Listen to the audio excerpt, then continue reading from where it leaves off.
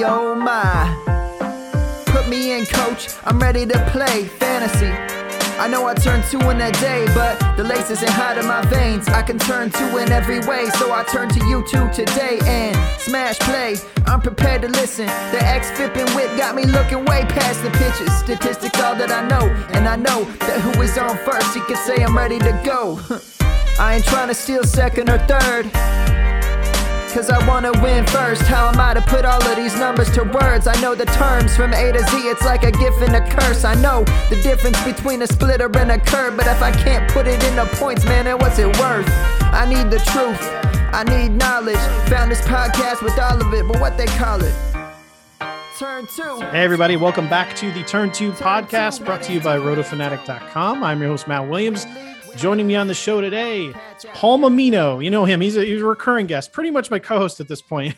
Paul, welcome to the show. We're going to be talking a little bit of foreign substances, like, you know, if people haven't heard enough about that, but we'll be brief. And we're also going to talk about the new baseball and how it is affecting fantasy baseball. Not necessarily, you know, there's plenty of articles out there talking about the drag and everything. We're actually going to get into how you can use this information for your player analysis. So, Paul, welcome to the show. How has your week been so far? My week's been good, man. The Yankees finally decided to win a game again, and that was nice. But everything's going well. My fantasy teams are not doing well, but we'll come back to that later. Yeah, I don't know. No one's. I mean, there's plenty. I mean, there's plenty of people whose fantasy teams are doing great. I'm not. Again, you don't want to.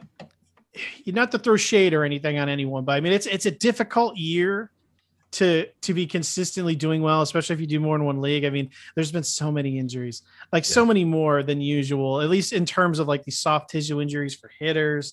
And then of course, you know, pitchers, you have a lot of people in, you know, fantasy analysts tell you to avoid certain pitchers, but then, you know, there's been plenty of guys with no injury history getting hurt. It's just been a wacky year. And now with all the controversies surrounding the foreign substances and the new ball and conspiracy theories with Pete Alonso, we'll get into that. It's been a year. And when you hear some of these things, again, with Pete Alonso, and we'll talk about Tyler Glass now in the interview he gave yesterday after getting injured, man, you get the feeling that there's a good chance there's not going to be baseball next year for at least maybe deep into the summer. What are your thoughts on that? Not to bum everyone out of the gate. Yeah, I mean, I think that you're starting to really see that the league is going heavily to paint the players as bad, and the players are kind of trying to push back for probably one of the first times that we've seen heavily this publicly recently. So I definitely think there's a good chance that we're going to have some sort of a labor stoppage next year and do something along those lines, because it's definitely a situation where the league has let like sticky stuff and essentially get out of hand. They never really checked it, and now they're making all these switches in season, which is just not something that you should be doing to players. Yeah, I mean, in my opinion, again, I'm not on the owner's side by any means, but I mean, the players definitely handle some things weird too, especially the players union, as far as on both sides, you know, owners and players union, putting this out in public. Most fans don't care about any of this stuff. They want baseball, so we're not voting on the CBA. Maybe, you know, and you probably don't want that as much as fans are like, we'll get this going. I mean, just look at All-Star game voting. Fans shouldn't be just allowed to decide anything, but this isn't decided by fans. If you're trying to paint anyone in a negative light, it ain't going to do anything. Public opinion is going to just be negative in general against everyone. When the season was delayed last year, there were plenty of people like, oh, the greedy owners. There were still plenty of people mad at the players. It's everyone in the bottom line, though, just wanted baseball. Yeah. And they didn't actually care how it came about. People had preferences like, oh, you know, do this, but all they really want is baseball. So they've had so much time to get a head start on this, especially with COVID. They have had a lot of time, but it's just really contentious, and it's gonna suck. So I don't know. You know, we'll have to just see. Enjoy baseball going forward. But let's talk about the foreign substance thing a bit. The crackdown is officially here. They sent out an official notice to teams. It's going to start on Monday, June. What is that? The 21st, right? 21st. Yeah, this Monday, June 21st. All substances are banned. It's not just spider tack. It's everything. You know, everyone's using that popular combination of sunscreen and rosin, and you can't use anything, which which I understand. A lot of people are like, oh, we'll just use one thing. That's difficult logistically, just for the fact that, how do you know what is what?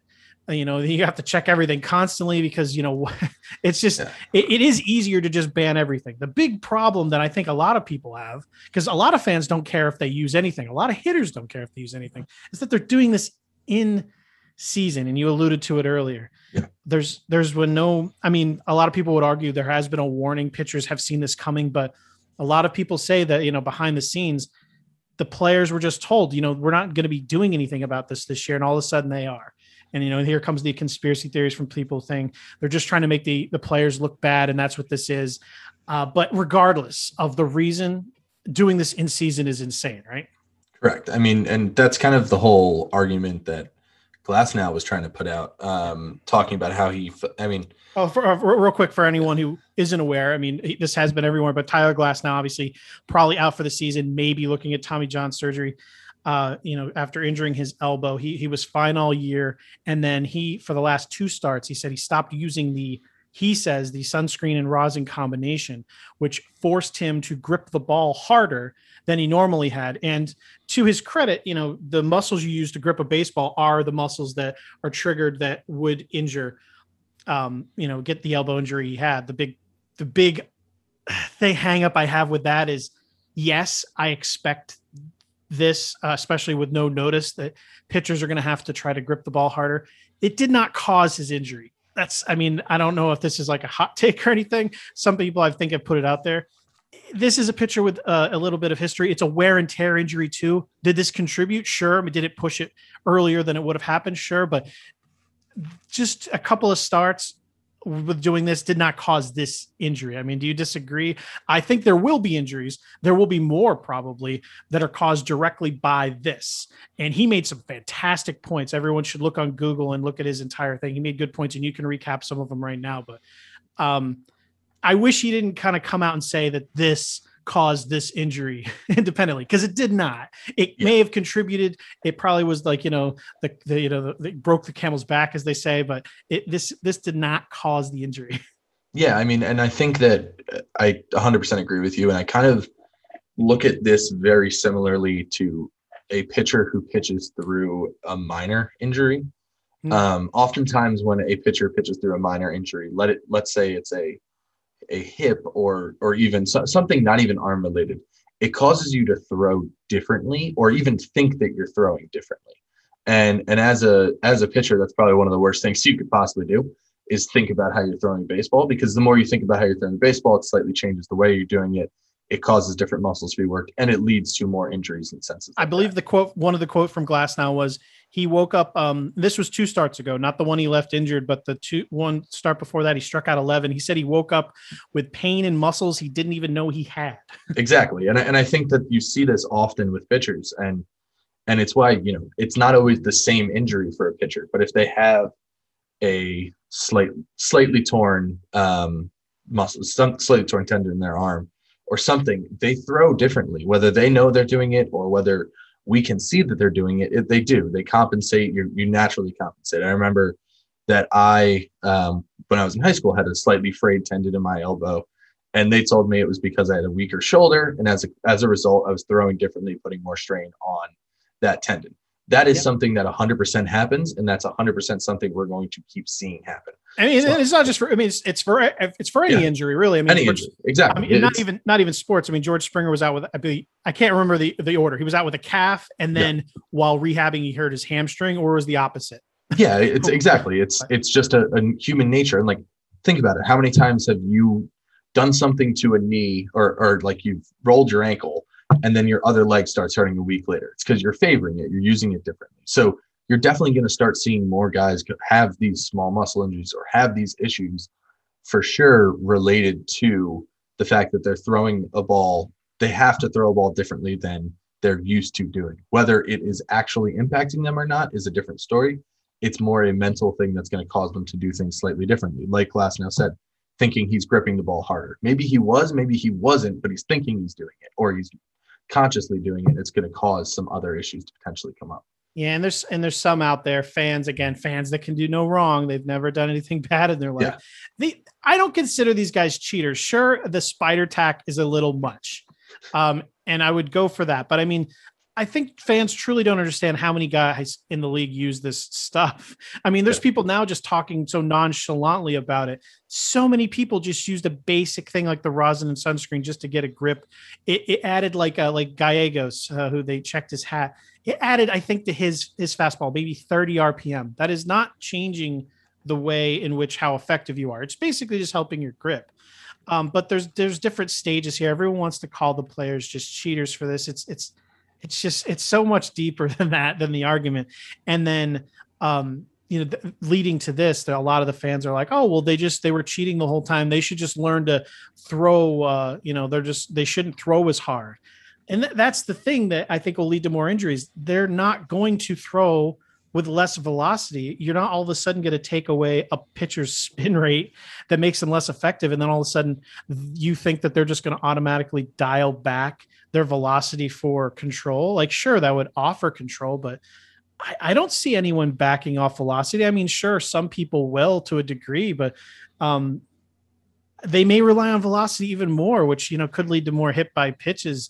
But I don't think the pitchers are just going to take the L on this one and just go back to just suffer into mediocrity. They're going to do everything they can to remain at the level they were, whether that's gripping the ball harder, continuing to throw harder, maybe trying to throw even harder.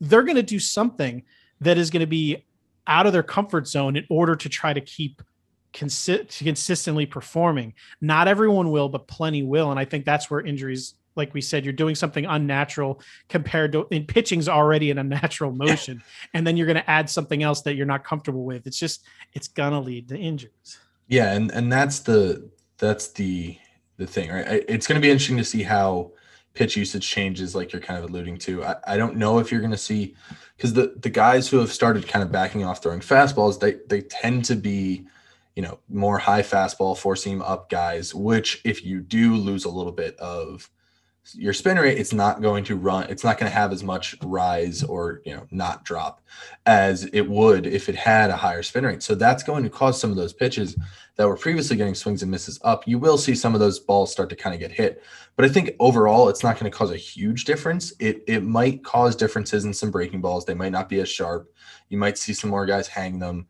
I think overall, and I think we kind of talked about it a little bit in our Slack channel, is I think overall the level is going to be relatively – the tiers are going to be relatively the same for pitchers, right? Yep. Mm-hmm. DeGrom, Cole, those guys are still going to be the best of the best. There might be a little bit of a drop. Some guys might fall, up or down a tier depending on how much they really rely on these different things that we still don't even know what it's truly going to impact. But you'll see a little bit of movement 1 to 2, but you won't see a guy go from, ace to useless. You won't see that. And you won't see a, bottom feeding pitcher come back up to the middle. You're going to see the tiers relatively remain the same, maybe some fluid nature within them, but overall your aces are still your aces. Your number 2 pitchers are relatively still going to stay there. Yeah, I agree. I mean, there may be a couple that it affects more than others, but I think overall, I think the people that this will actually impact the most are relievers, mostly the power relievers. Let's say that are like fastball slider, yes. Or yes. that were. And all of a sudden you have a limited weaponry, and all of a sudden your velocity, maybe you have to take a step back on, and your spin rate down. I won't even name them. There's a reliever that I follow very closely. I tweeted about it again. I don't like calling names out, but there's some people that you can already tell, like, this is obviously going to take some adjusting. Some relievers, I shouldn't say middle relievers, some relievers could suffer here because, if you take a little bit away from a very little bit, that it's going to hurt. I said there's a couple of Mets who, again, this is speculating. We were talking before the show because I'm a Mets fan. Marcus Stroman, Taijuan Walker. You can't help yourself but look at spin rates. And this is not any kind of accusatory way. Like I said, I don't consider these guys cheaters. I think that's ridiculous. I'm talking about all Major League Baseball. But everyone's just looking at spin rate. And if it's down, it doesn't matter if the player's You know, if he's tired, if it was, the weather, people are just going to assume stuff. So, but you can't help but look. I'm looking, I see the last couple of starts, Taijuan Walker, his spin rate was down in the very beginning and ends up being very close to the end. Marcus Stroman looks like it's down a little bit. And, then you just start to look at stuff like, all right, well, their command looks a little bit off, but they were both tremendous the last couple of games. So it's a ridiculous game to play. To just look at the RPMs and try to determine stuff, because one, minimal changes don't really affect your performance that much, and it's just difficult to tell where these things come from. So yeah, I know it's difficult. Yeah. And again, I'm not calling anyone out because those pitchers, they performed well. I just think it was a good example where if Stroman's was down, he still performed really well. There's two very different tiers here. And I said, maybe baseball will eventually come up with a substance that's agreed upon for everyone. Trevor Bauer, he talked about, trying to put all these baseballs through a conveyor belt, and they get sprayed with stuff to like put this stuff on there that's official. He had an in-game interview where he mixed sweat and rosin, and the ball was sticking to his hand, which I'm sure pitchers are now just going to mix water with rosin and create their own stuff. They'll find some way, but yeah. But anyway, I mean, I'm rambling here, but it's just, there's a lot to go into this. So no one should just go in with a single, all the players are cheaters, or no, it's silly. There's so much layers to this, and it's being handled so poorly by MLB to vilify the players. And again, I'm not trying to be like totally anti-owner. I mean, I know that, mostly people are. I'm just saying that, baseball is handling this poorly. No matter how you feel about what they've done in the past, this is absolutely ridiculous what they're doing. Yeah, they've not taken the correct. And I think I saw a good tweet about it. It's like, how many years have they tested runner on second and all of these other rules in the minor leagues? And then they decide on a random Monday that they're just going to ban everything with this. They should have taken a different approach. They should have given players a little more time or a little more forewarning. It's fine. You can go either way on if they should or shouldn't use it. We can argue that until we're blue in the face, but they shouldn't have done it mid-season, because you're changing pitchers. You're going to cause more injuries in a year where there were already more injuries. Yeah, exactly. The big complaint, no matter what, I think that everyone agrees on. There's some hitters that could care less that they're using it. There's some like Josh Donaldson that certainly seem to care. Yeah. But the thing everyone agrees on is nothing should be done in season. And that's for everything. Fantasy baseball, even. You don't change rules in season for anything. You agree upon the rules, you play it out. Fix it ahead of time, fix it afterward. Don't fix it during. Well, I mean, that's the same. They did this with the ball in the postseason last year, 2 years ago, whatever. It clearly wasn't the same baseball in the postseason as it was in the regular season. Yeah. And you can't don't change environment in season. That's a pretty simple rule. All right. This is on Twitter. I put out my plan, which, a lot of people, for God's sake. So just a quick reminder for everyone. If someone puts a thread out on Twitter, read the entire thing. Don't comment on the first one. There's not enough characters to fully explain something. But anyway, this was my plan, which I think is pretty good. Again, shouldn't be done in season. I think it's better than their plan now. Should be done again preseason, after season, whatever. I think that going forward, if they're going to get rid of all substances or even have an agreed upon one, they should have a way to register a pitcher's RPMs officially. This could be done off the field, which I know you had suggested, some other people suggested that you can't replicate how a pitcher does in game. So I said, you can even do this in game. All you do is have MLB officials check your equipment, hat, glove, whatever, baseball. You go out there and you throw, for a couple of innings until they pretty much have your entire arsenal locked in. And that is your baseline for your RPMs. Again, this is not to punish anyone. This is just to kind of get a on the record baseline of your RPMs. And then you can allow for variance for fatigue, for velocity changes, for a lot of things, because, it can go up and down for several reasons, but it's agreed upon that it ain't going to go up a couple 100, 300, 400. It's not going to go up that far unless you're having a little help. So I think you just register RPMs officially for all pitchers, and then the spin rate is available in real time with StatCast now. If there's something that is highly variant going on, the umpire can be alerted, whether a freaking headset or a freaking little buzzer, whatever. They can then just be, all right, something's going on. And then he pulls a baseball, throws it out, and boom, whatever the chain of custody thing goes there. And then you don't have to pull 20 balls a game. There's no theatrics. You don't got to even be worrying about it, because how often, if everyone knows it's illegal, is someone really going to do it? It just, for me, that just seems for such a simple thing. Why are they doing this all? I mean, this is the kind of thing that makes me feel like, yeah, they are embarrassing the players, because I feel like a whole kangaroo court is coming where they're just going to try to make a public display of embarrassing some high profile pitchers just for the sake of it.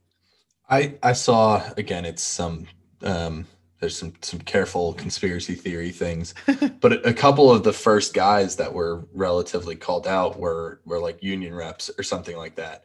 And people were like, oh my God. But I just think they didn't think it through. I think that there might be a small part of it where they wanted to push something to players, but I think for the most part, they didn't think the in-season implications through the way that they should have. Yes. Yeah, exactly. Well, which is everything, to be honest. Yeah. And if this was done, again, I have my doubts. If this is all done in good faith, no matter what their ever changes are, there's always unintended consequences for everything, which is why you test stuff and why you should test it in the minor leagues. Everything should be tested in the minor leagues, but which is kind of weird how they just unilaterally put this in. I mean, they put so much time and effort into all their weird things they're doing, and this, they're like, all right, here we go, we're doing it. Yep. But here nor there. So we're gonna switch gears now from talking about the crap on a baseball to the stuff in a baseball. The other thing that the league changed without telling people. Yes. So the new baseball, there's been a lot, Saris, Ken Rosenthal. There's been a lot of people that have talked about the new baseball and kind of like how it's engineered and what is being changed.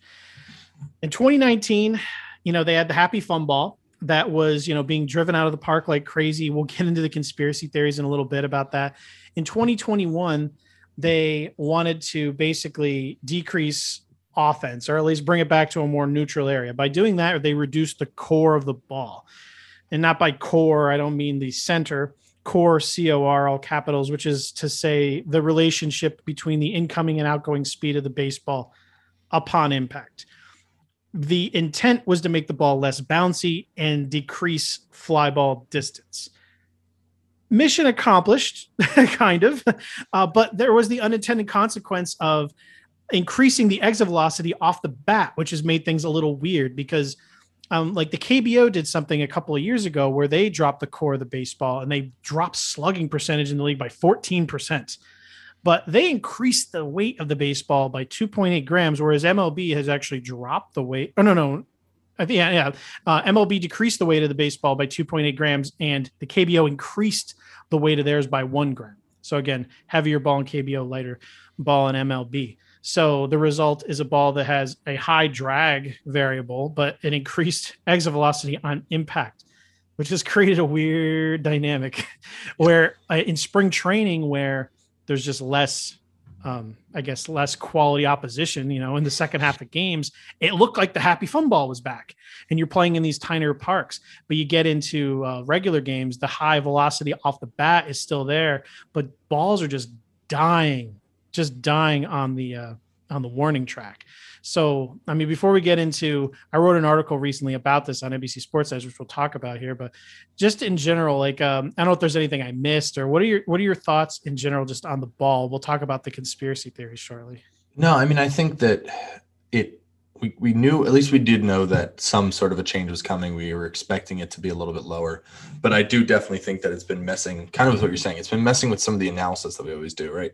Where it's like, oh, this guy's exit velo's up. Why is he not, why is the ball not going as far? Why is he not doing this? Why is he not doing that?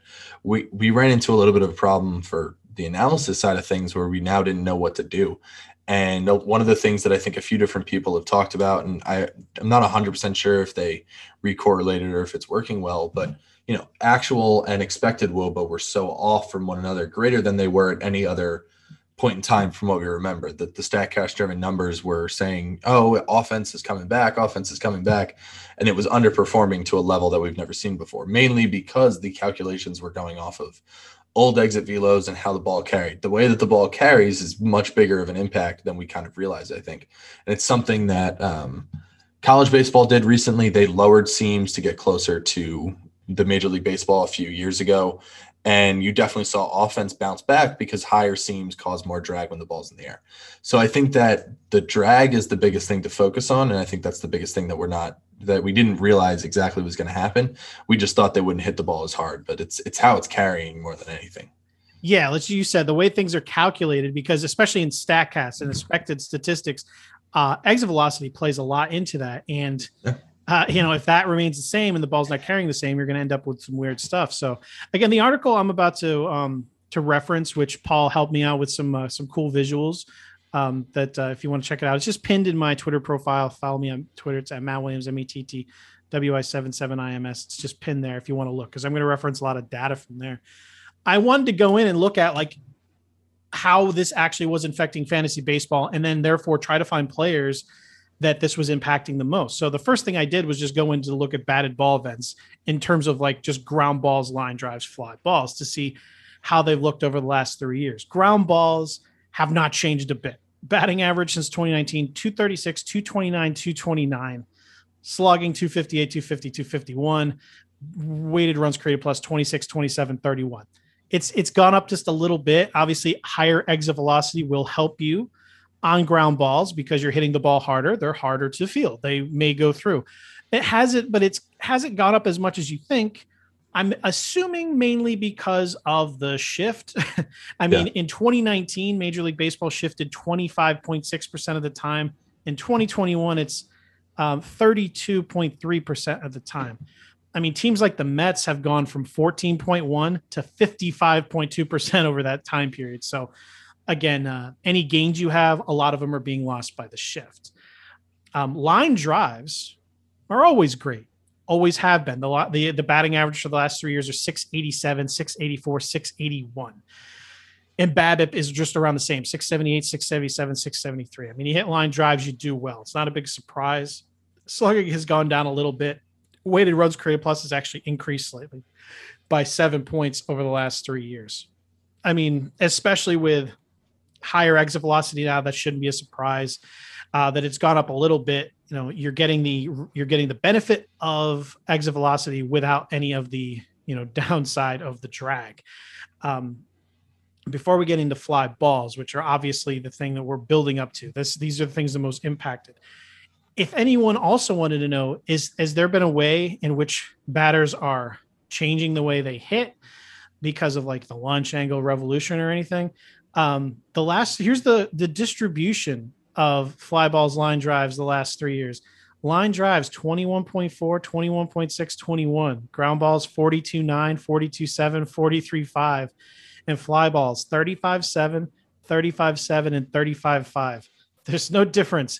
All of baseball, at least offense, they're hitting the ball the exact same way. Now, one thing you can't obviously check out in that just general data is launching and everything, which we'll definitely get into. But before I move into fly balls, does any of that stuff surprise you? The ground ball thing is really weird because you want to look at batting average from a league standpoint, with the 230 being like the lowest it's been in like forever, since like the dead ball era. Yeah. The shift is something that doesn't get talked about nearly as much. I mean, there was plenty of ban the shift people. We're about to talk into, how the new ball affects fly balls. Do you think the shift is something that is overlooked and you think has more of an impact this year in the lower offense, or do you think it has a lot more to do with just the ball? I think it has more to do with the ball than the shift, really. My entire stance on getting more offense in baseball is making pitchers worse, however you do that. Because you're never going to change the way that a hitter, everyone just says, oh, just slap it the other way in a shift. Like, one, that's not easy to do. Two, it's really hard to string 3 or 4 hits together, three or four singles together to score a run, right? Whereas if you're facing these absolutely disgusting pitchers, your really only hope is trying to hit a home run, because oftentimes that's the only way you score against a lot of these guys.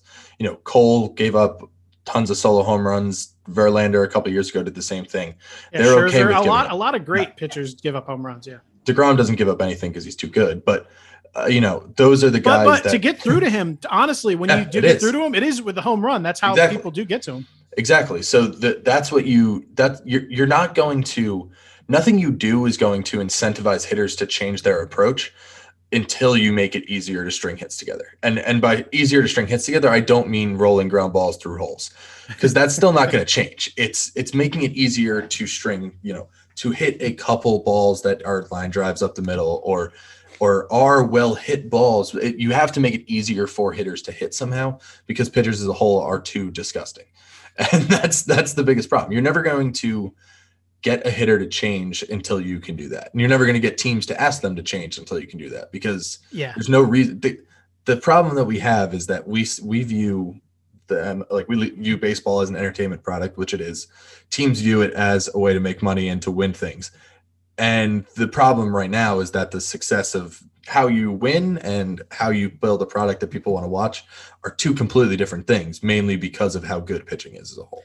Yeah. And there's some things that we should mention, because this data I'm bringing up is just based upon what we've already seen. There's other variables we haven't talked about. We have talked about the shift. We haven't talked about the weather. Obviously the weather's going to get hotter. That'll increase things.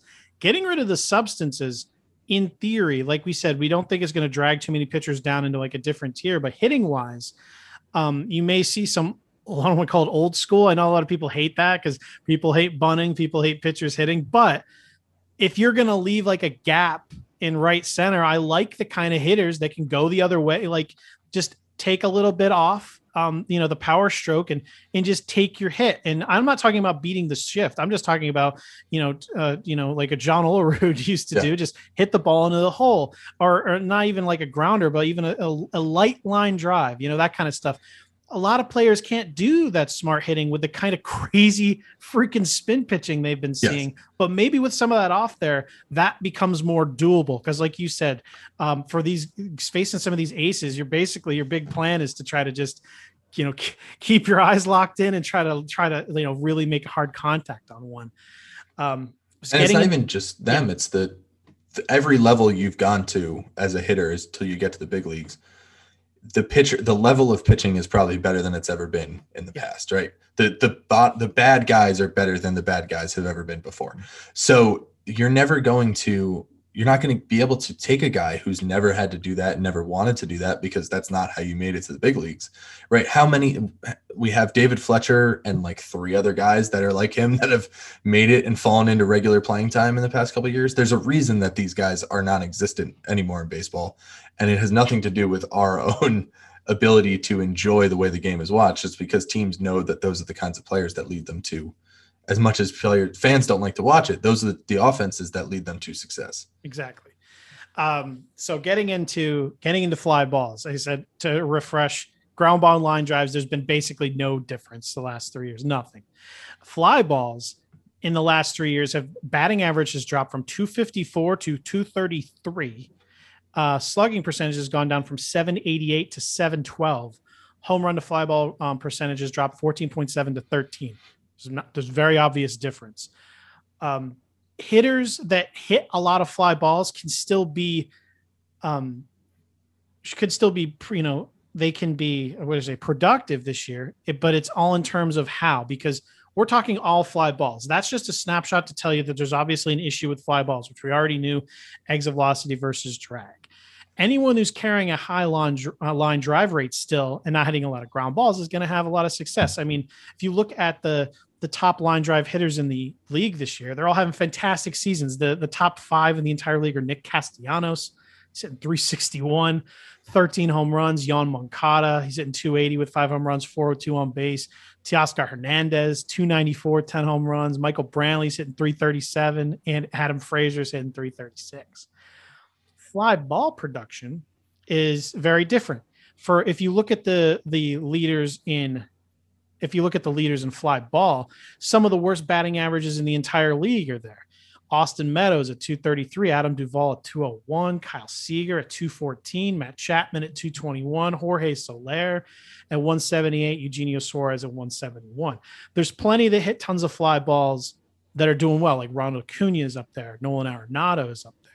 But it's all a matter of how many line drives they're hitting as well, and the kind of fly balls they're hitting, which brings us to barrels. Everyone knows barrels just because of StatCast.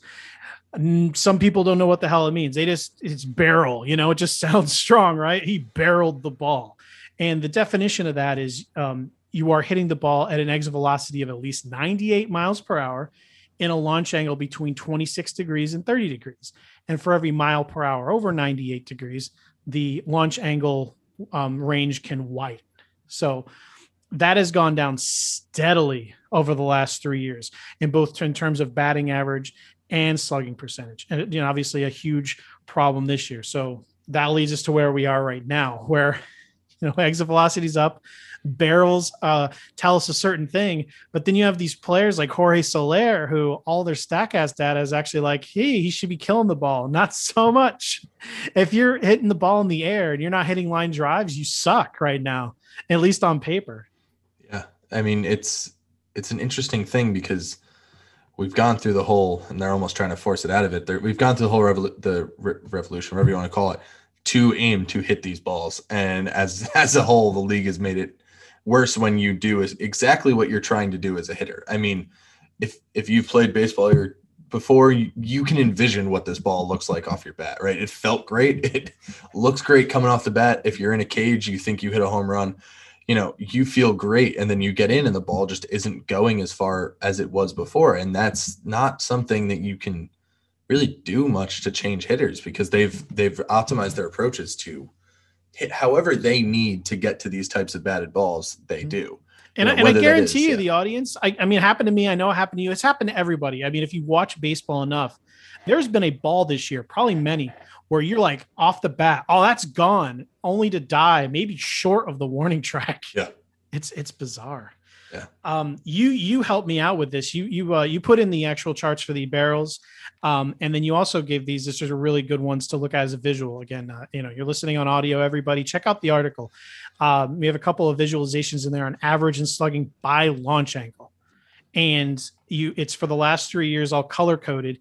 And you can see, especially in the slugging, once you get to, again, I said a barrel to refresh everybody is 98 miles per hour between 26 and 30 degrees. And again, the harder it's hit, the wider the launch angle. But between that 26 to 30 degrees on the chart, you can see there's a steep decline from like that 25 to 30 degrees this season. And that is where, obviously the biggest impact of the drag is coming in. So not all barrels are created equal. That is the main thing. It's almost like average anything, average exit velocity. You hit the ball and you hit a weak grounder, you hit a barrel. It's all different. Average launch angle is kind of worthless too, because you hit a ball into the ground, you hit a ball in a pop-up. We want to know what you're doing consistently, which is where standard deviation of launch angle, which measures your back control, is really good. But in general, we want hitters that can hit the ball in kind of a sweet spot. And for this year in fantasy, again, you can't, like you said, you can't ask hitters to change what they're doing for a long time. But for our purposes, we need to identify players that can kind of hit through that fog. Yeah. And there is a statistic that Alex Chamberlain, who's has a fantastic board, you can follow him on Twitter. What is Dolph? Is it Dolph Lundgren? What is it? I have no idea what it is. Just type in Alex Chamberlain, everybody, and you'll find him. He's the gentleman with the beard. You'll find him. He's great. I linked him directly in the article, so you can just click on his name.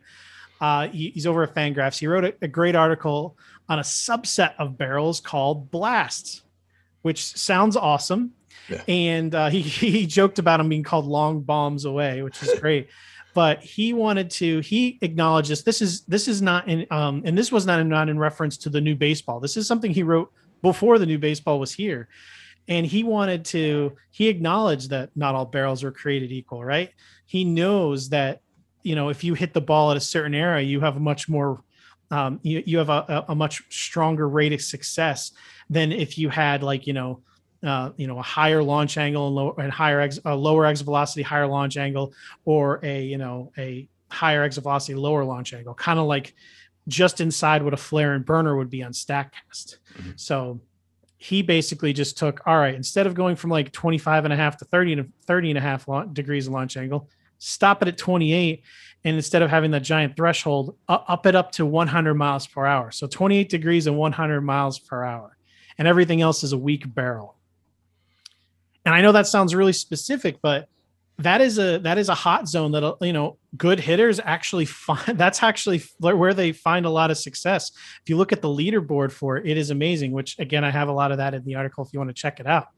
But anyway, as I finally turn it over to Paul in a second, here's the statistics. That since 2017, barrels as a whole have a 1.416 Wobbecon, 58% home run rate, and an 804 batting average. So 1.416 Wobecon, 58% home run rate, 804 batting average. Weak barrels, the ones that are outside of the zone, 1.140 Wobecon, 38% home run rate, 707 batting average. So that, again, that's since 2017. You can only imagine what weak barrels have done this year. They've gone from 58% in barrels to 38% weak barrels. And then this season, they're dying even more. Blasts, 1.744 Wobecon, 82% home run rate, 919 batting average. So these are players that have the ability to hit the ball hard enough while maybe not being, taken down by the drag enough. And there's obviously more variables to this, but I know, are we overthinking this? I mean, obviously baseball is, trying to cut down on offense for, whatever variance of reasons, but Paul, what do you make of this? Because it feels like we shouldn't have to search out this kind of specific information. But, for fantasy baseball purposes, I'm trying to help everyone locate hitters that can do this. But, yeah. I mean, it's a lot. I think that it helps us to recalibrate what we've previously thought about what barrels and line drive, fly ball, what we've thought about all those things and what exactly they mean, right? Exit velocity, pretty much everything that we've taught ourselves over the last 4 years or 5 years, however long we've had StatCast for, we've taught ourselves these certain set of criteria, these certain things that we want to look for. And now we're realizing that maybe there's even more that we are still yet to know about it. And I think one of the things that I've loved and I still think is one of the best indicators, and you kind of talked about it somewhere in there, is the standard deviation of launch angle. I think that tells us so much more about hitters than almost anything else that we know. That is the thing that I think is the most important to look at right now, and still finding guys that can hit a ball hard, because that is kind of what we care about. You want that tight launch angle, and you want guys who are able to keep balls in that ideal zone. And everyone thinks that when we talk about ideal zone and launch angle, we're thinking about you're hitting these towering fly balls. Every hitter, if you ask them, even if they've worked on increasing their launch angle, like you said, they're trying to hit line drives.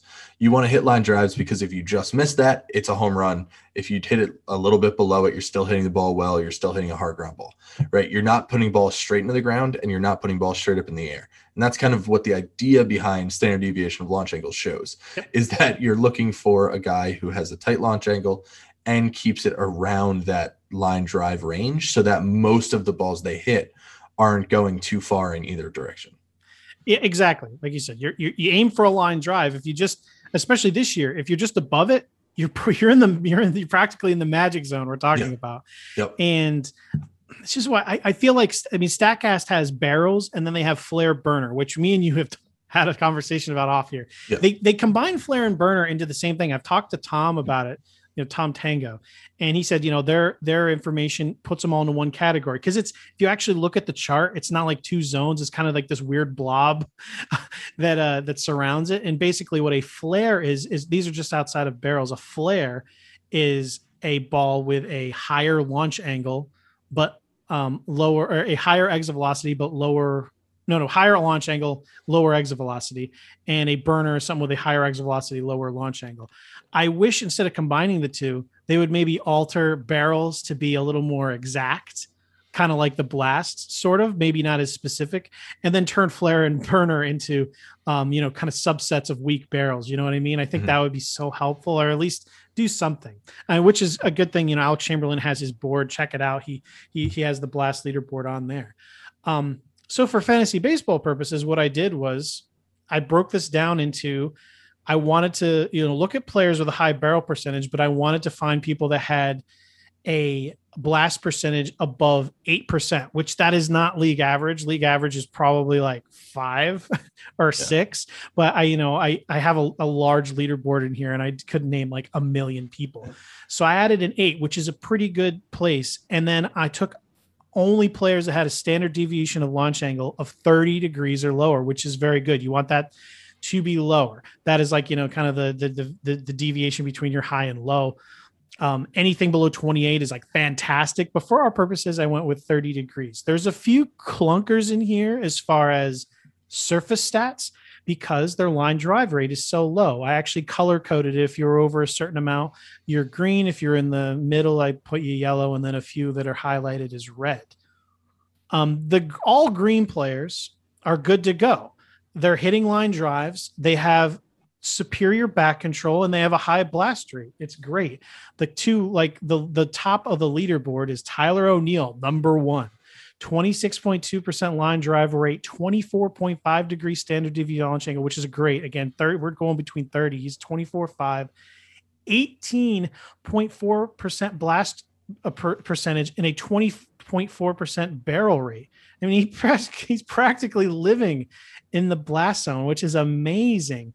I mean, the rest of the names at the very top are Shohei Ohtani, Bryce Harper, Ronald Acuna, Franmil Reyes, Mike Trout, Byron Buxton, Fernando Tatis. I'm naming these in order, so you can tell. I mean, these are the players that do well.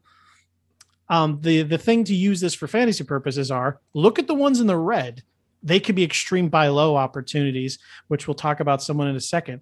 But some of the weirder names on here who could be, buy candidates in leagues with maybe there's not people maybe as sharp. If you're in a really, really competitive league, William Contreras probably isn't going to shock anyone, but he's someone on here where it really proves how strong he is. I don't know if you got a chance to look at the list, Paul, but did anyone kind of stand out here? I mean, there's some interesting names on here. I mean, Brandon Lowe, he's had his struggles. He's on here. Kyle Garlick is on here. Darren Ruff is on here. Yeah. there's some names. The one that I like, I mean, that you see kind of that you stopped right before you got to him is probably Chad Pinder. There's a large subset of the I guess NFBC community that really likes Chad Pinder. Yep. He's a guy that I think you look at and I think it's one of those weird things that people have, or maybe it's just me that has this mental block. I see a guy who's eligible where he is at like second, third base and outfield. And in my head, I don't envision a power hitter, but he actually is a pretty strong guy. And the numbers you have here kind of show it, right? That he hits a ball hard, he can hit it well. And when he gets one, he hits an absolute bomb. His biggest problem, and you look at it compared to pretty much every other guy on the list, aside from, well, now that I'm perusing it, it's aside from Juan Soto, is he has the lowest average launch angle out of anybody other than Soto on this list, right? Yep. So he's a guy who can hit, and you see he has a low line drive rate. He's orange on your chart. So he's a guy who is definitely someone that he hasn't performed as well as I think a lot of people have hoped, but there are some underlying numbers that are really positive for him. And in most of your leagues, he's probably one of the only guys genuinely on this list that has fairly regular playing time and will be easily or relatively readily available, right? You're not going to find a lot of these other guys maybe on your waiver wire. You would probably find him in shallower leagues. Maybe Akil Baddoo is another one, but a lot of people have probably scooped him up. But a lot of these guys like the Ruffs and the Garlicks that you've mentioned, they're not getting everyday playing time, and that's kind of more of a problem. There are some interesting names on here that I think are good for maybe confirmation of there's some players who are doing well. Like Brandon Crawford, Yes. 15.7% barrel rate, 8.7 blast rate. That's really good. 14.5 launch angle, 28 degree standard deviation, which is really good. His line drive rate is only 14.9. Yep. So, he's hitting fly balls. But again, he's not hitting bad fly balls, as we can see here. He's a guy that most people are tagging as a sell. Yeah. But with what they're doing in San Francisco, especially with their veterans, they've had a lot of success in making alterations and getting the most out of them. I think that I see this and I'm like, if I have him, I'm not necessarily looking to maybe sell him as much. I think this kind of shows this year, if you're looking for players that have the skill set to cut through the new baseball, maybe what we're seeing here, again, it's harder to buy in because of his age, but he did decent last year. We've seen him do decent in the past. It's possible that he kind of keeps up a similar degree here. So he's almost, I don't want to say a buy high, but I think you can get him maybe even as a throw in where someone who has him and you're giving him something back. Like he's someone that maybe it won't take a lot to get, and he's doing well right now, where you look at this list like, maybe this isn't a big a fluke as you think. Yeah, he's a guy, and I think we kind of alluded to it in some of the last couple things we did, where he's a guy where I don't think I'd ever want to go out and get him as the main piece in a trade. Yeah. But if I'm giving up, let's say I'm giving up a bigger shortstop or a big middle infielder, and I'm getting several players back, he's not a guy that I'm upset that he's the piece coming back to me to help me backfill that spot, because I do think that there's value there. And I also think that eventually, if it does come crashing down, it's not like you've really had to give up a ton to get him. So I think he's a good, like, additional second, third piece in a trade, but I wouldn't be going after him as a centerpiece. The next player I want to talk about is, here's a buy low, which again, low. You could buy him so low, which is, I think, is actually the most useful part of this article. Yeah. This player I'm about to talk about has been in the top 5% in max exit velocity for the last 8 years. And he's also in the very top, usually in barrel percentage. He's currently in the top 10% in the league in hard hit percentage, 93rd percentile average exit velocity, 95th in max X, 90th in hard hit, 83rd in barrel. And he is batting 187 with only 6 home runs. His name is Jorge Soler. I know he's someone that annoys people, as he's someone that everyone has wanted to break out for the longest time, and then he was always injured, and then he had that one monster season where he played all 162, and now he's disappointing again. But I mean, 12.1% barrel rate, 10.5 of which are blast, 17.2 degree launch angle. Again, we're looking for 18 degrees, and his standard deviation is 27.9. He's only has a 14.3% line driver rate. I feel like, the weather heats up and he makes a small adjustment, he could go on a league leading tear of home runs in a month. And again, this is a guy where you can acquire him for free. Maybe he may have been cut in your league. So again, I'm not trying to make a stance here of, a preseason pay up for him. I'm talking about a guy here that people have completely given up on. And if you need some power, there's data here to show that there's a strong possibility, especially with the crazy guck coming off the ball, that, I mean, there really could be something here with Soler, because all of these numbers line up to a guy that if he had a slightly high drive rate, he should be killing the ball. Yeah, he's definitely you're most likely going to be able to get him for free. Like you said, most people are probably done with him, aren't playing him anymore. I doubt a lot of people that have him are really gung-ho about him being in their starting lineup every single week. They can't feel very good. But, if you're chasing, like, again, this is the time of year where you start looking at categories, you start evaluating where you are, you start looking at your team as a whole, because at this point you can't say, oh, well, if this guy, and this guy all do what they were supposed to in the beginning of the year. Well, they haven't at this point. So now you have to try to do something to bring you back to wherever that may be. And if you're chasing home runs or you're chasing RBIs and you have a small cushion in batting average potentially, or you have some guys that can help prop that up, you take a shot on Soler, because it would not shock anyone, I don't think, if he was near the top 10 rest of season in home runs. He's a guy that we've seen do that before. It's probably unlikely, but it's as likely as a lot of other, he's definitely in the top 50 of guys you'd consider to be finishing in that top 10 group. Yeah, and the main thing with him is he's just a unicorn as far as how hard he's hitting the ball and how poorly he's performing. Yes. Eugenio Suarez is actually in there too. But as a career guy whose his line drive rate over the last few years is 19.5, 23.3, and all of a sudden it's 14.5, it's going to come up. I mean, his slugging percentage right now is 340. His expected slugging is 452. There's other players on this list that you could tab as buy low, like Eugenio Suarez, who I don't believe in at all. There's I'm trying to find a couple other ones here. Austin Hayes, Adam Duvall, but he's hitting home runs. He's just his batting average has suffered because he has a 12.7 line drive rate. And like we said, the line drive rate is the king for batting average. It's the king for BABIP. If you're not hitting a ton of line drives, you're very unlikely to be hitting for a high batting average. Soler is just interesting because, unlike Suarez, who, even though there's plenty of people that would really like to get him off their teams, they're probably going to He's hitting enough home runs that it's okay. Yeah, he's hitting home runs, and they're not going to be giving him away. Soler is someone who I think is the highlight for me only because no harm, no foul. Acquire him for very little. He goes off. You're a genius. He doesn't do well. You've probably lost nothing.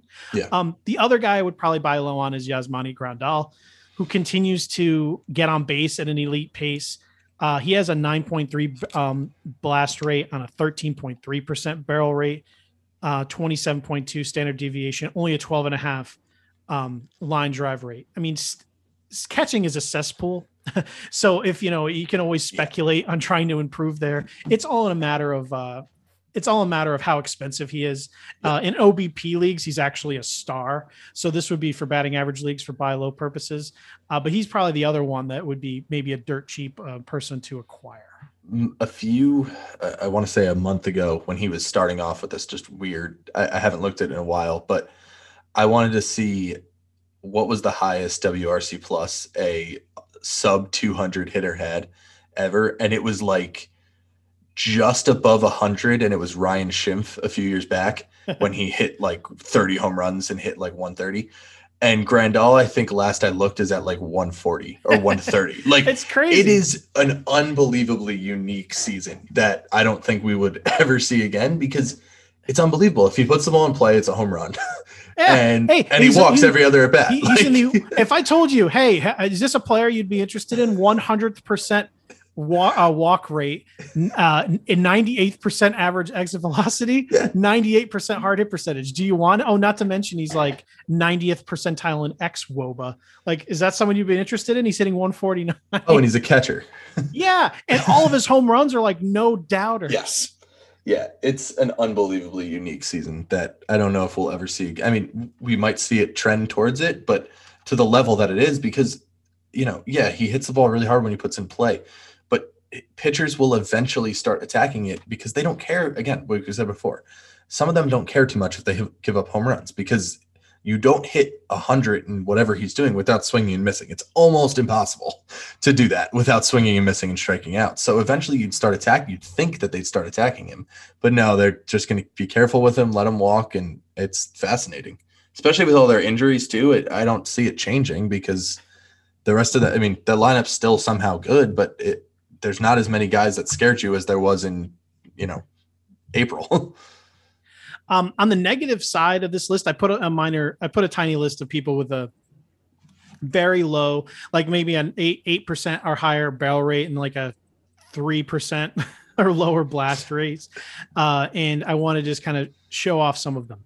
And most of them actually had a very high line drive rate. And some of them are performing really well. I mean, for what you want to do is probably look at, you want to maybe go into Fangraphs or Savant. You want to try to find people that have a really high fly ball rate and a really low blast percentage. Is obviously that's something to really avoid. But if you do that, you're going to find players that you already know stink. We're trying to find outliers. And the players on this list, there's a couple of interesting ones. I mean, Clint Frazier, 2.8% blast rate, 16% line drive rate. I mean, he's never going to get going hitting that way. But there's some interesting players like Mark Cannon here. But again, we know how he's doing really well. Ozzie Albies and Chris Bryant are on this list. I highlight them because they're interesting to me. Chris Bryant, he's obviously doing really well. He's actually on a better pace in his MVP season at the moment.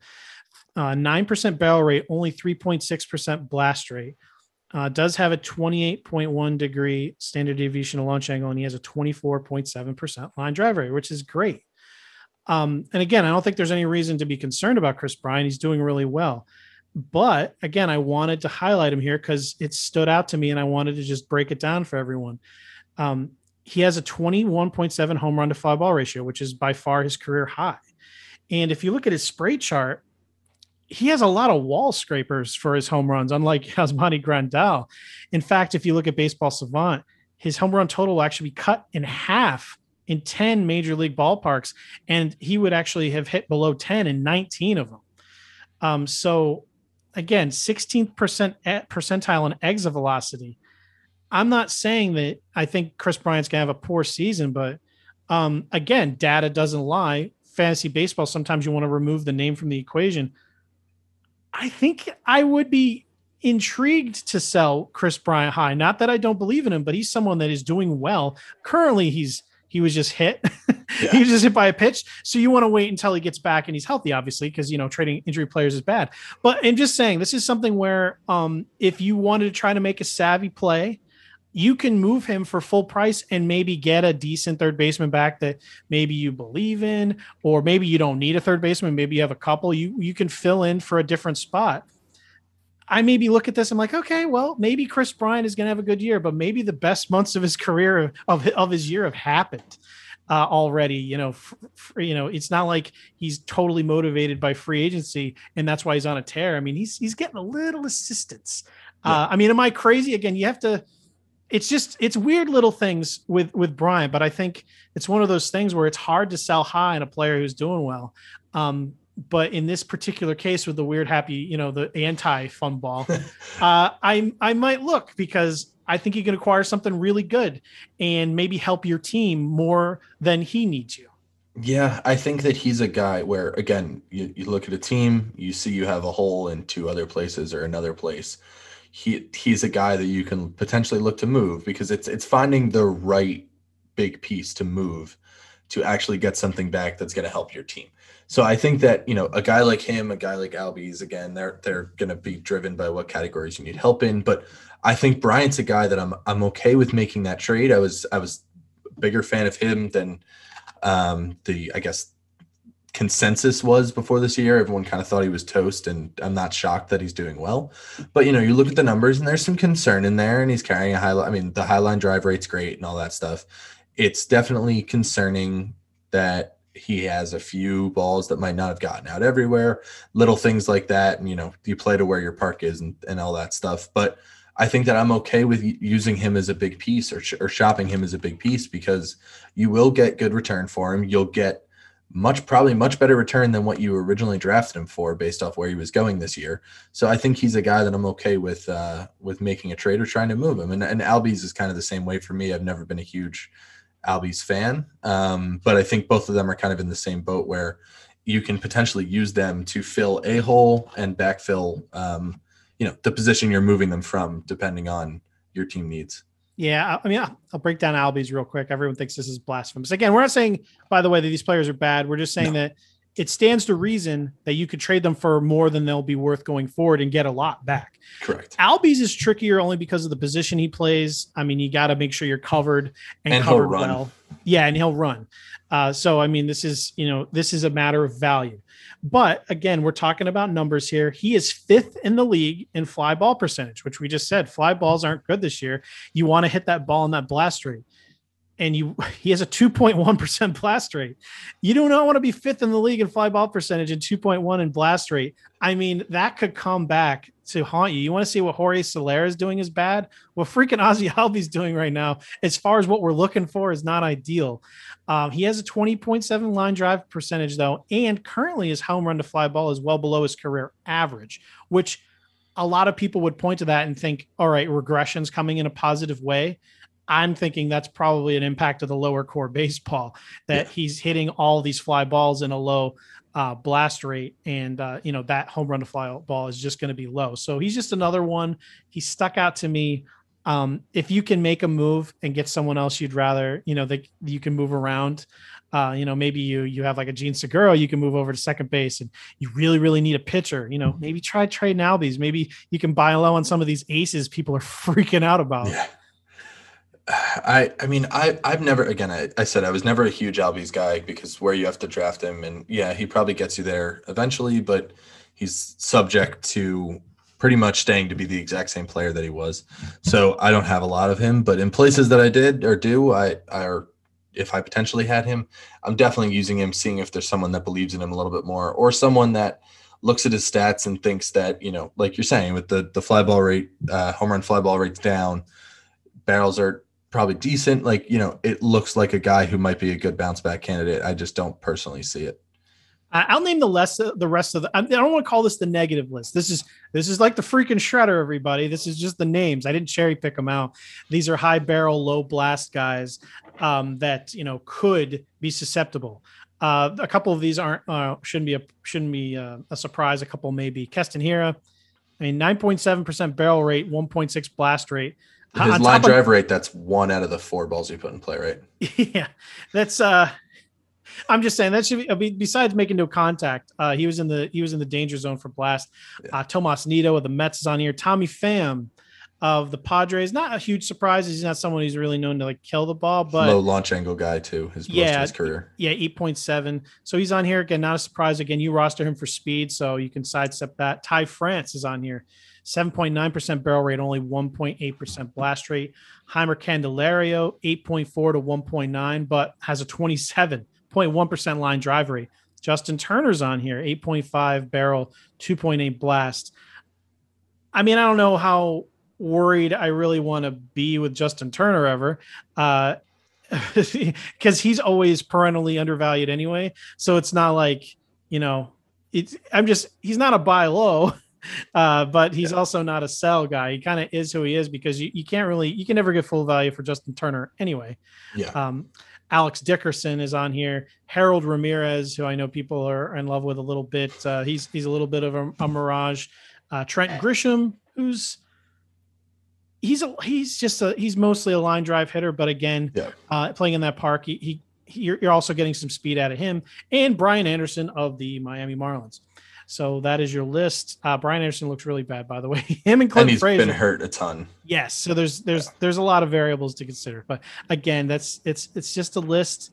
And I hope this is you found this information useful for everybody. I know there's a lot of it, but it's just something for you. It's hopefully this is just a way you can look at players under a different lens. If you're looking for buy low, sell high, really kind of look into the line drive and fly ball rates and try to go in, look at the, look at Chamberlain's leaderboard, try to look at blast percentage, standard deviation of launch angle. I mean, with as advanced as baseball is getting, a lot of people are like, oh, the sabermetrics are ruining baseball. And they are. Maybe they can get a little much at times, but some of these are really fantastic tools. And I mean, we said standard deviation of launch angle is a really good one, which I hope, becomes more in the forefront. I wish they just list it more, because it's a very important thing, back control. So yeah, I just, any final thoughts, Paul, on all this stuff we're covering, because this is a lot for people to take in.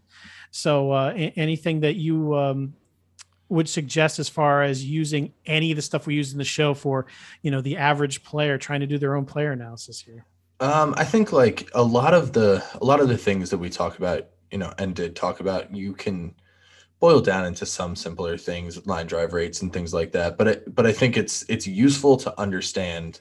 I do definitely think that, blast percentage and some of the things that Chamberlain has, they're going to help people understand some of these things a little bit better if you can't go out and kind of learn this stuff or find a lot of this stuff yourself. I think just finding, what is the most ideal of the ideal contact and what guys can consistently do that, or what guys have done that well to this point. And I think that, like we've been saying, like you said, with this bottom list, it's not oh my God, these guys are all going to crater list. It's understanding that what they've done might be a little bit over their head so far, but they still might also be very productive going forward. Like you see, you look at it and you see a guy like Frazier has a 10.4 barrel percentage and only 2.8 in blast, right? His 2.8 might be worse than another guy like Justin Turner's 2.8% blast rate, where Turner has a little bit lower of a barrel rate, right? So he's hitting more of his percentage of well hit balls in that area that's good, even if it is lower in the grand scheme of things, or the same as Frazier. So it's understanding which guys are successful because of that. You watch Trent Grisham, you watch Justin Turner, they're not hitting balls that you're like, oh my God, that ball was destroyed. They're not Aaron Judge. That's not their game. Yep. They're guys who hit the ball well and can find, and when they do hit home runs, it's to certain parts of the ballpark, and they're still able to be successful. Cesar Hernandez, it doesn't necessarily matter that he's at 3.3% for him. That might be really good. That might be better than he's been in his career. So it might be, yes, he's probably playing a little bit over his head, but understanding what this means in the grand scheme of things, and not necessarily comparing apples to apples, but comparing the player to themselves as opposed to another player. Yeah, and I think you hit on something that's like really important just in general for anyone doing player analysis. And I love to do these search parameters where I take certain things, put them together, and make a list. This is just to identify players to take a closer look at. This isn't me picking out stuff and all right, this is good, this is bad. These are like, okay, like I said, I made this list and I obviously knew immediately, like you said, you know what Tommy Pham's about, you know what Trent Grisham and Justin Turner are about. Ozzie Albies and Chris Bryant being on here led me to dive into them more. And it's just something maybe you wouldn't have known. There's no reason for a player to be on or off a list. And all of a sudden you're like, oh, this is terrible. Like anyone who's really into Lonchan, go look at Juan Soto, 4.6 degrees. This guy stinks. Cut him. No, of course not. You got to look deeper, use these stats, look for things that you want to see that you're curious about, and then dive deeper, try to find out why. Maybe watch a little video. It's Baseball Savant's great now. You go in and just search a player. You can look at video of anything. If you have questions about it, feel free to DM me, but it's great. If you want to just take a look at, fly balls or all of Chris Bryant's home runs, you go into the Baseball Savant search, switch it to hitter, search, put Chris Bryant under the name and just put for batted ball events, home runs. Underneath, they'll show a video. Every single home run. You can watch it real quick. It's really awesome. But have fun digging into player analysis is so much fun. If you have questions about this, reach out to me or Paul on Twitter. Speaking of that, Paul, let everyone know where they can find you, what you're currently working on. So if they have any questions about what we're talking about, they can reach out. Yeah, you can find me on Twitter at PMaminoFantasy. Matt and I were talking about it a little bit before the show, but I added a pitcher's game log feature to the Data Monster, which you can find at app.rotofanatic.com. It's just kind of trying to show how command of certain things for the certain ways that we grade command with the Data Monster Rotofanatic, how it's changing from a game to game perspective. So we can kind of see last week or 2 weeks ago, I wrote about Tarek Skubal and how his increase in whiff rate has kind of come with locating better for whiffs. And if you look at the game logs there, he's a great example of seeing how that's kind of playing out. So hopefully it's something we're going to be able to see. And I know Matt and I were talking about it a little bit excitedly before. Maybe it's somewhere where we can start to see if some of these pitchers start losing their command of the baseball or different things that are coming from the sticky substances using the charts. So look out for some of those on Twitter. And that's really it with me. I love data. I can't wait. I mean, it's going to take a couple of starts before we can maybe start to see some, some trends here, actual but trends, I'm sure we definitely will. So everybody, if you have any questions, follow me on Twitter at Matt Williams, MATTWI77IMS. If you enjoy the show, make sure you follow Turn 2 Podcast on Twitter. Rate and review the show 5 stars. If you would tell us how much what you like about the show, always reach out. Let us know what you want to hear about. If there's any topics or any questions you have, we're always willing to break those down for you. So enjoy the rest of the week. We'll see how the rest of the week goes with the foreign substances. And we'll probably be back to next week and talk about it even more like everyone else is. But, hopefully we're giving you a little bit of extra information that they're not. So, thank you for listening to Turn 2 Podcast. We'll be back next week. See everybody. My, oh my. Put me in, coach. I'm ready to play fantasy. I know I turn 2 in a day, but the lace isn't hot in my veins. I can turn 2 in every way, so I turn to you 2 today and smash play. I'm prepared to listen. The X-Fip and whip got me looking way past the pitches. Statistics all that I know, and I know that who is on first, you can say I'm ready to go. I ain't trying to steal second or third, cause I wanna win first. How am I to put all of these numbers to words? I know the terms from A to Z, it's like a gift and a curse. I know the difference between a splitter and a curve, but if I can't put it into points, man, then what's it worth? I need the truth, I need knowledge. Found this podcast with all of it, but what they call it? Turn 2. Turn 2, what it do? Win leagues, catch out.